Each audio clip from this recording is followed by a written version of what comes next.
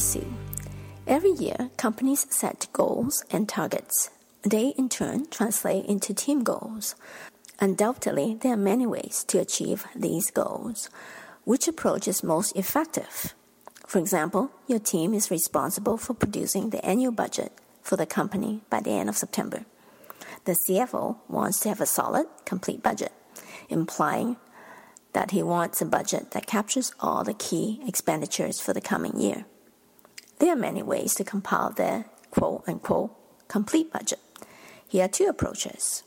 The first approach is to provide the instructions to all the managers who have a profit and cost center. Give them a due date and then wait for their input.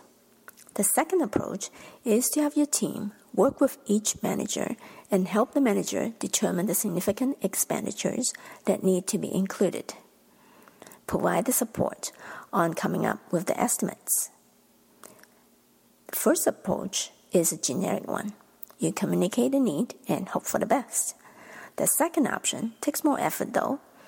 Leveraging what your team knows about the business, they provide information on history, data on similar expenditures, information that helps the managers prepare sound estimates. At the end of the day, it is the big items that matter. You get better outcome with this approach.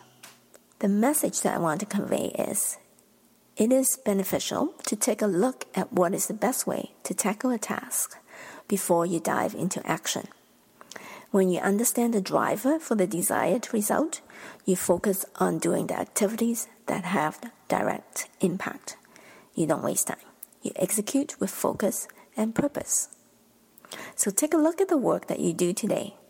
Do you know what it takes to succeed? Thank you for listening. I'm Connie Sue.